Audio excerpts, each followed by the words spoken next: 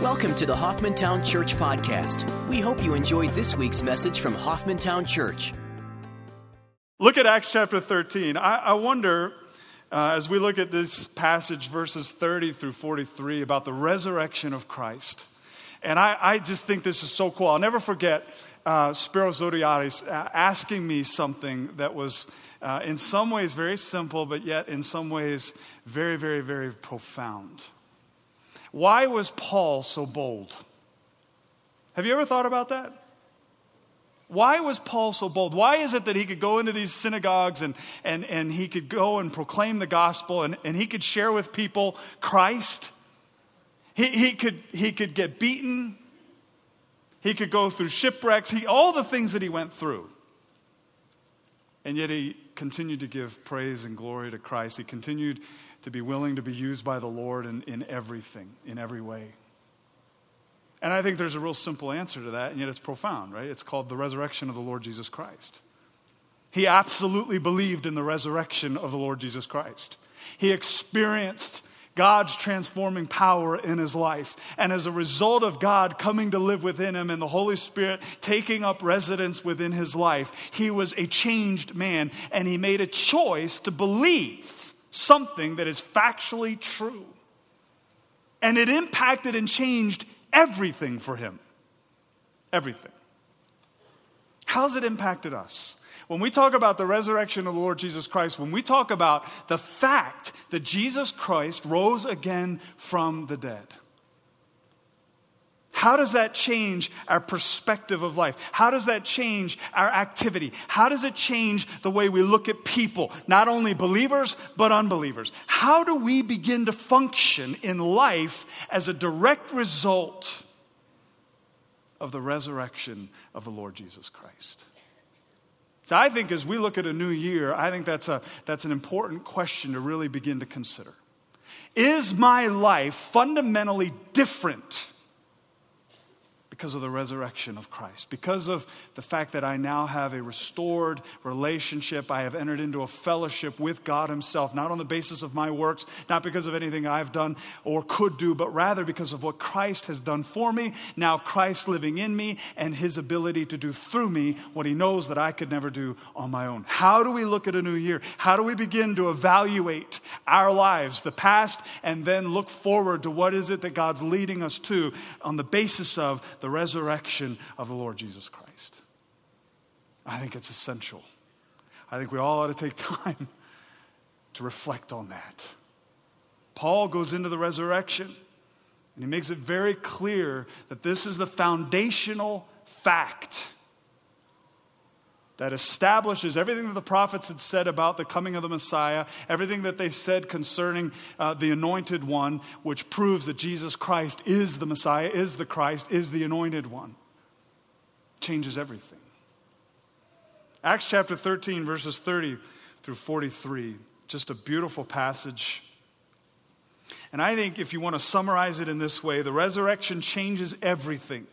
As a result, every believer should walk abiding in God's grace. Abiding in God's grace. We're called to abide. We're called to fellowship with the Lord, to trust him, to be strengthened, to be transformed, to walk by faith. It should change everything. 3 things this morning. And by the way, I love this without the pressure of having to finish on time. This is great, man. These clocks can be all screwed up and we're good to go. No, I'll get you out of here. God's a gentleman and I'll try to follow him in that. 3 things, right? Recognize, believe, and abide. Recognize, believe, and abide. The first part here, verse 30 is such a beautiful verse. We looked at it last week a little bit. But God raised him from the dead. Man crucified him. But God raised him from the dead. Phenomenal moment there. Absolutely beyond words. God's intervention. The resurrection of the Lord Jesus Christ. And Paul deals with this in a factual way. Faith is not just checking your brain at the door. These are historical facts. And the first thing he does is he deals with the witnesses of Jesus, including himself. He's one of the witnesses. It's verse 31, for many days he appeared to those who came up with him from Galilee to Jerusalem, the very ones who are now his witnesses to the people. Now there are many witnesses, but I think here he's specifically referring to the apostles, those who came up from Galilee to Jerusalem. The apostles were from Galilee. They'd been hand-chosen by the Lord as he entered into a time of prayer with the Father. He knew exactly what God wanted to do in their lives, and they were now his witnesses. We've seen that in the beginning part of Acts. It's very clear how Peter testified about the Christ. It's very clear how Philip testified. Many of them were individuals that were followers of Christ. They had been with him throughout his ministry. And upon the resurrection, the Lord appears to them in many different ways. Let me just give you some examples. There was the women at the tomb in Matthew chapter 28, where they came and they looked and the stone had been rolled away, and they were shocked. What's going on? Who's taken the body of our Lord? And the angel comes and lets them know, hey, why are you looking for the dead amongst the living? What a beautiful truth. Or Peter and John as they run to the tomb as a result of the testimony. There's the 11 disciples in Matthew chapter 28, verse 16, where the Lord comes to them. Or Mary Magdalene in John chapter 20, verse 15. Or the 11 disciples in John 20. Or even Cephas himself, Peter himself in 1 Corinthians 15, where Paul writes about the first priority here, which is the resurrection. 500 brethren at one particular time. The Lord appears to in 1 Corinthians 15:6. You can see that story in Matthew 28 as well. And then all the apostles, 1 Corinthians 15:7. We have the Lord appearing multiple times to multiple people in multiple arenas. This is a historical fact. The resurrection of the Lord Jesus Christ was not something done in secret. It wasn't something that was done behind doors. It wasn't a plan concocted by the leaders of this, whatever you want to call it at that point, in the sense of if it's a cult. I mean, are these people messed up? They're just saying these things in order to enslave other people and put themselves in power? No, this is something that the Lord revealed himself to the people, to the witnesses, to those who were able to testify factually, accurately, that Jesus Christ rose again from the dead. There's a couple things that Paul then does. He's got an audience, right? He's in the synagogue. He's speaking to Jewish individuals who are very familiar with the Old Testament, proselyte, Gentiles, God-fearers. And in verse 32, he deals with the sonship of Jesus. His sonship. He's unique. There's nobody else like him. Verse 32, he says, we preach to you the good news of the promise made to the fathers, that God has fulfilled this promise to our children in that he raised up Jesus, as it is also written in the second Psalm, you are my son, today I have begotten you. He's quoting out of Psalm chapter 2, verse 7. And he's establishing the fact that the resurrection of the Lord Jesus Christ establishes the prophecies from the Old Testament that were made concerning him. In this particular psalm, it very well may be referring to the raising up of Jesus regarding his kingship. He goes on in the next verses to deal with his resurrection out of the dead. But here he's talking about his exaltation. The fact that Jesus Christ is no ordinary man. He's the Son of God. He's the King. He's the King. That's what we just celebrated this last week, didn't we? We celebrate Christmas. We celebrate the birth of the King who left heaven in order to come to this earth as a baby in order to go to the cross to shed his blood so that we might have forgiveness of sins. The King. He's also, in this particular psalm, clearly of David's line. He's from David. He's of the line of David. So he's a king, And the resurrection out of the dead shows that he's the fulfillment of the promise given to David. And what's interesting is that Paul immediately in verse 34 goes into that very fact. But he not only deals with his sonship and the fact that he's unique, but he deals with his superiority to even David. He's superior to David. He's of the line of David, but he's superior to David. He says, as for the fact that he raised him up from the dead, no longer to return to decay, he has spoken in this way. I will give you the holy and sure blessings of David. He's quoting from Isaiah chapter 55, verse 3, and he's dealing with the proof that because Jesus resurrected from the dead, he did not suffer decay in the tomb. He's unique. His body was even unique. David suffered decay. David died and was buried and decayed. Jesus gave up his spirit. He died. He was placed in the tomb, but his body did not suffer decay. Fascinating. In Psalm chapter 16, verse 10, which is a clear messianic psalm, Paul again, in quoting this in verse 35, says, therefore, he also says in another psalm, you will not allow your Holy One to undergo decay. For David, after he had served the purpose of God in his own generation, fell asleep and was laid among his fathers and underwent decay. But he whom God raised did not undergo decay. Peter used this psalm at his Pentecost message in Acts chapter 2.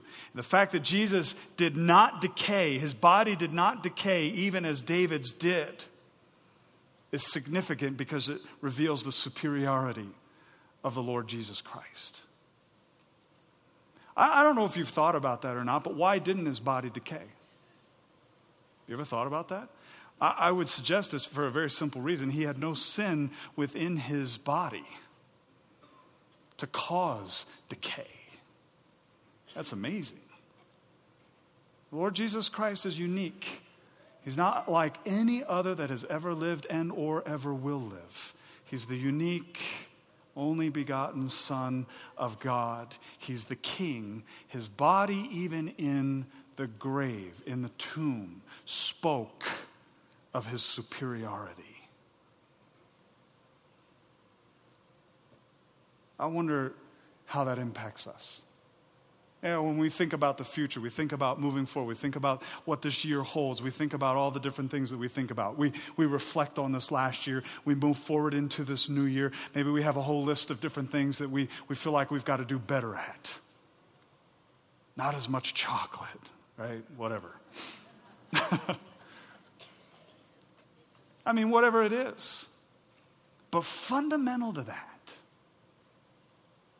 do we have the idea of yielding afresh to Christ and saying, Lord, we just want to take one day at a time and walk with you in your grace one day at a time. We want to trust you with the results. We know that you're the unique Son of God. We know that you're the resurrected Son of God. We know that you've come to live within us, not because of anything we've done, but because we've believed in you and you've given us the right to become your children.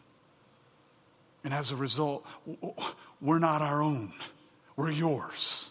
Which means our time is not our own. Which means our finances are not our own. Which means our future is not our own. It's all his. And day by day, we just want to walk in that.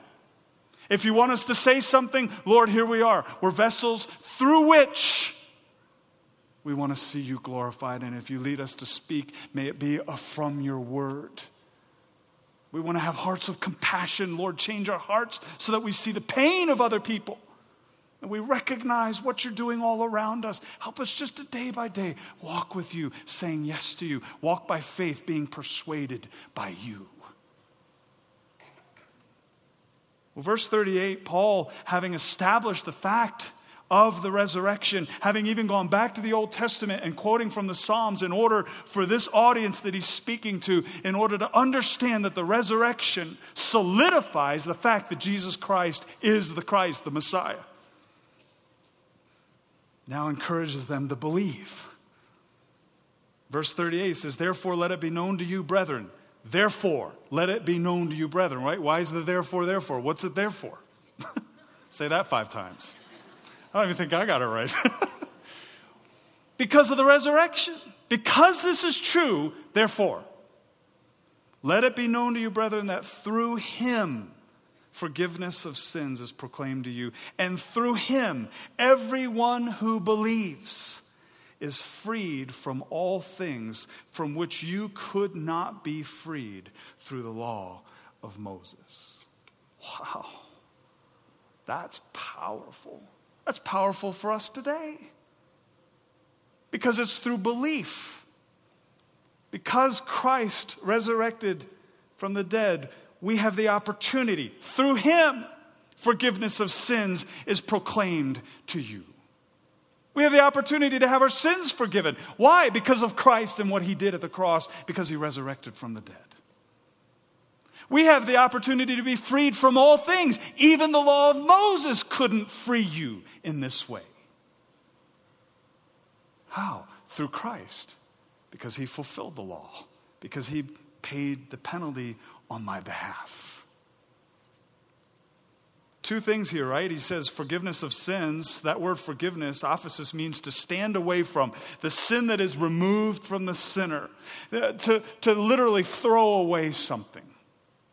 We looked at it last week, and we even looked at it Christmas Eve. Hebrews 9:22. According to the law, one may almost say all things are cleansed with blood. And without shedding of blood, there is no what?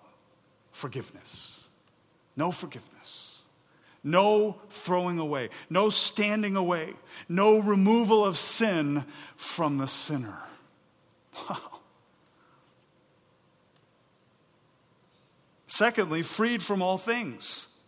The word freed here is interesting. It means justified, just as if you had never sinned. Freed, justified, made right with God. Not on the basis of works, not on the basis of effort or sincerity. Well, I tried. My intentions were, no. On the basis of what Christ did for us at the cross. Freed, justified, made as if one had never sinned. It's in the passive, meaning that's what the Lord alone can do on our behalf. On our behalf. The question is, as believers, are we walking in that? Are we walking in that freedom? You know what's interesting to me is that where Paul is in this particular region of the world on his first missionary journey, very shortly after this, he wrote to the Galatian believers, some of whom may have been right here. And he tells them it's for freedom that Christ has set us free. Do not place yourselves back up under a yoke of slavery. What a beautiful truth. So we're freed.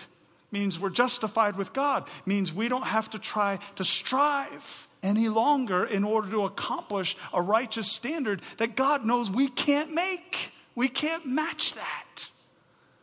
Only the Lord was able to do that for us. Now as believers, God in us begins to transform us so that through us, who he is begins to be revealed. Galatians chapter 2, verse 20 and 21, one of my favorite passages. I have been crucified with Christ. It is no longer I who live, but Christ lives in me. And the life which I now live in the flesh, I live by faith in the Son of God who loved me and gave himself up for me. I do not nullify, means to set aside the grace of God. For if righteousness comes through the law, then Christ died needlessly. Paul to the Galatian believers is reminding them of this fact. When you received the Lord Jesus Christ, you received from him the payment that he made on your behalf. You recognize that Jesus Christ is publicly portrayed as crucified. You recognize your need of what the Lord alone was able to accomplish. The resurrection establishes this as a fact. And now as believers, we have the opportunity to walk in the newness of life that God has for us. Why are you placing yourself back up under the old system? The old covenant. Why aren't you walking in the better covenant, the new covenant, where you can experience freedom? Paul continues and he actually warns them of unbelief. He quotes out of a passage in Habakkuk. In verse 40, he says, "Therefore take heed so that the things spoken of in the prophets may not come upon you. Behold, you scoffers, and marvel and perish, for I am accomplishing a work in your days, a work which you will never believe, though someone should describe it to you." Paul's simply taking an Old Testament passage where they were marveling at what God was doing, and they were really in consternation about it because God was raising up the Babylonians in order to punish his people. And they couldn't accept that. It was difficult. They couldn't believe. They refused to believe. Paul's saying in the same way, look at what God has done. Look at the awesomeness of God, how God has provided salvation. Make sure that you believe. Make sure that you don't doubt God. Well, the whole picture here of the resurrection, what God has done, what God has accomplished, the fact that we're encouraged to believe, Paul in verse 42 encourages us to abide. Abide. I love that word. To remain within. To continue within. To walk with God consistently. Resting in Him. Trusting Him. Walking by faith. Verse 42, as Paul and Barnabas were going out, they conclude their message. Paul does.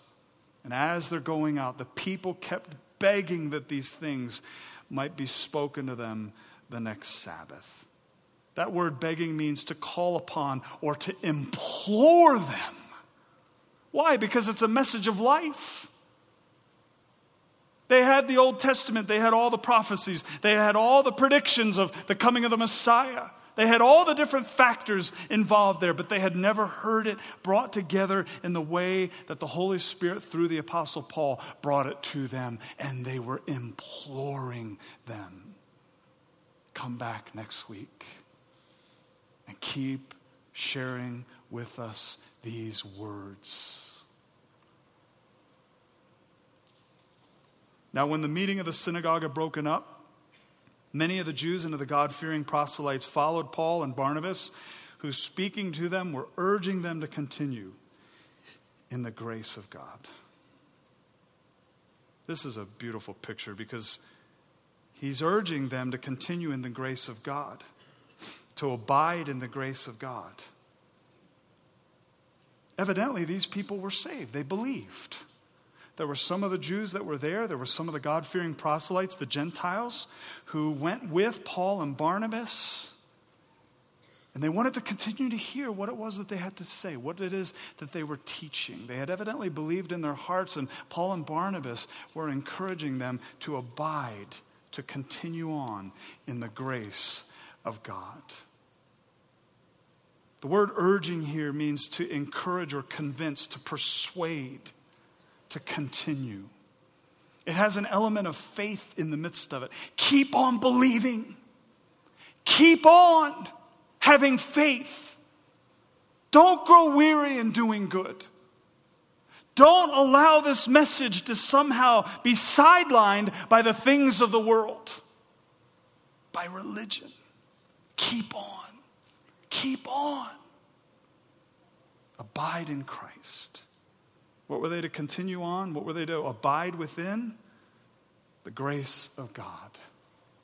Folks, I want to encourage you this morning as we look at a new year. Keep on. Abide. Walk with. Rest in the grace of God. The person of the Lord Jesus Christ. Walk with Him. Trust Him. Be persuaded by Him. Be convinced by Him. He's able. No matter what we see, no matter what we can measure, no matter what we think, we know that God is in control. We know that God is adequate. We know that God is able to make us adequate. We know that we have the opportunity of experiencing Him every day. Keep on. Continue on in the grace of God. I think this is a beautiful picture of a new year. When we think about a new year, we think about what God has for us, and we think about all the different things that could happen, might happen, we hope will happen. Keep on. Continue on in the grace of God. How do you do that? How do you do that? Well, John chapter 15, verses 4 and 5, as the Lord is speaking about abiding, which is the idea of continuing on, he says, abide in me and I in you. As the branch cannot bear fruit of itself unless it abides in the vine, so neither can you unless you abide in me. Did you catch that? If we don't continue on in the grace of God, if we are not abiding in the grace of God, if we're not being strengthened by the Lord, if we're not being transformed by the Lord, if we're not saying yes to the Lord, walking by faith and believing the Lord, if we're not in the Word of God and our minds aren't being renewed, if we're not growing in our relationship with the Lord, if we're not being transformed by Him, where's the fruit going to come from? See, what he's saying is you absolutely cannot bear fruit unless you abide in me. In verse 5, he says, I am the vine, you are the branches. He who abides in me and I in him, he bears much fruit. For apart from me, separated from me, you can do nothing. Not one thing. Fill in the blank. What is it that you want to see happen in your own life? What is it that you want to see through this church? What is it that you want to see God do? Understand that apart from him, you cannot do one thing separated from God. Not one. Do you want to see people come to know Christ? You want to see however many baptisms the Lord provides? I do. You want to see every one of these chairs filled up? Absolutely. I want to see this church grow in the grace and the knowledge of Christ in a way that is amazing to behold, that we can all testify to the glory of God. But if we're separated from Christ, not one thing can take place of eternal value. Not one. Not one. You want to see your neighbors come to Christ? I do. You want to see Albuquerque changed and transformed? I do. You want to see New Mexico impacted for the glory of Christ? I do. You want to see the whole Southwest impacted by the glory of Christ? I do. You want to see this nation changed? And oh, do we need change? I do. And I think you do too. But let's not lose sight of this one right here. Because apart from him, we cannot do one thing. Not one. When he says to continue on in the grace of the Lord, to be convinced, to be persuaded that it is through Christ and him alone that any of these things can take place. I think he says it not only to these believers here, he says it to all believers everywhere, no matter what age that we're in. Are we willing to walk with the Lord day by day?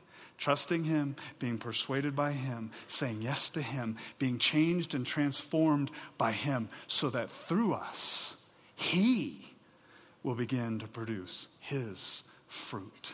Because apart from him, we cannot do one thing. Keep on believing. Keep on abiding. Colossians 2:6 says, therefore, as you have received Christ Jesus the Lord, so walk in him. If you go back in Colossians to the very beginning in chapter 1, verses 3 through 6, in chapter 4, there's a verse, there's a phrase where he says, since we heard of your faith in Christ Jesus, and he concludes and he says, understood the grace of God in truth. He's speaking and he's writing to believers, and he's saying to them in the context of as you have received Christ Jesus the Lord, so walk ye in him. He's saying, how have you received him? It's by faith. How is it that you came to this knowledge? How is it that you came to this understanding? It is because of the resurrection of the Lord Jesus Christ, the working of the Holy Spirit in your life to persuade you that you are in desperate need of him. And by faith, you believed in him and received him and were given the right to become children of God. And Paul's commending these believers. And he's saying, we have heard of your faith. We have seen your love for all the saints. We've seen the impact of your walk with God. Your faith in Christ. The fact that you understood the grace of God in truth. And then he encourages them as you received him. So keep walking in him. Keep going. Don't stop. Keep trusting. Keep believing. Because God is God. And God is able. I love Galatians 5:22 where he talks about the fruit of the Spirit. And he gives us a whole picture of what love really looks like. Because the fruit of the Spirit is love. That's singular. So everything else coming out of love is just a picture of what love is. Perhaps in a different arena. Like, ladies, you have diamonds on your fingers. And this is how I like to look at it. The diamond is love. But depending on what light you put that diamond underneath, you see something unique about that diamond. You see the way the light reflects out of or through that diamond in a different way. So depending on what circumstance we may be in the midst of it, joy may be something that is brought to light. It's from love, and all the other characteristics are there, but maybe joy is highlighted. Maybe peace is highlighted. Maybe faithfulness is highlighted. Maybe self-control is highlighted. How does all that take place? Is it because we just woke up one day and we wrote a list of things that we're going to do better at this coming year because it's a new year, and 2 weeks into the new year we go, oh man, I messed up again? No, it's because the fruit of the Spirit is what? Love. It's the fruit of the Spirit. Keep on abiding in Christ. Keep on walking with him. Keep on believing in him. Continue in the grace of the Lord. And God will transform each and every one of us as we say yes to him so that his love is produced through our lives in all the different facets of love. Galatians 6:10, he says this, so then while we have opportunity, let us do good to all the people and especially to those who are of the household of the faith. Beautiful picture. As we yield to the Lord, as we surrender to him, as God transforms us, being actively good, seeking out someone else's benefit will become a part of who we are. Because God will lead us in that. He will empower us in that. His life will be revealed through us in the midst of that. We don't grow weary in doing good. Why? Because he's our strength. In Ephesians, he says, be strong in the strength of the Lord. You're concerned about something you may face this year? You're not sure what it may be? Be strong in the strength of the Lord. Be strong in the Lord because he is strength. He's our strength. Abide in the grace of the Lord Jesus Christ. What's God doing in your life? What is it that you're facing? What are the circumstances that you may be going through? Maybe the things that you're looking at over this coming year. You're not sure how it's going to work out. You don't know what's going to happen. I'd be willing to bet if we walked around the room and if I took and I played Oprah and I took a microphone and I went to every person, everybody would have something. Am I right? What's going to happen to our country? What's going to happen? I mean, we could go through this list. What's Paul saying here? Continue on in the grace of the Lord. Abide in the grace of the Lord. Walk with God. Trust God that he can produce his fruit in and through our lives. He can produce those good works through our lives. Are we trusting him? Are we resting in him? Are we looking to him? Are we growing in the grace and the knowledge of Christ? Is our relationship with him where it ought to be?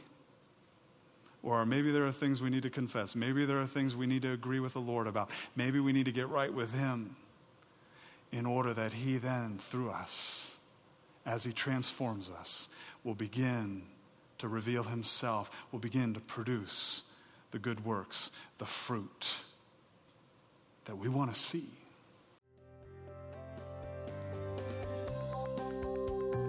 Thanks for listening to the Hoffmantown Church Podcast.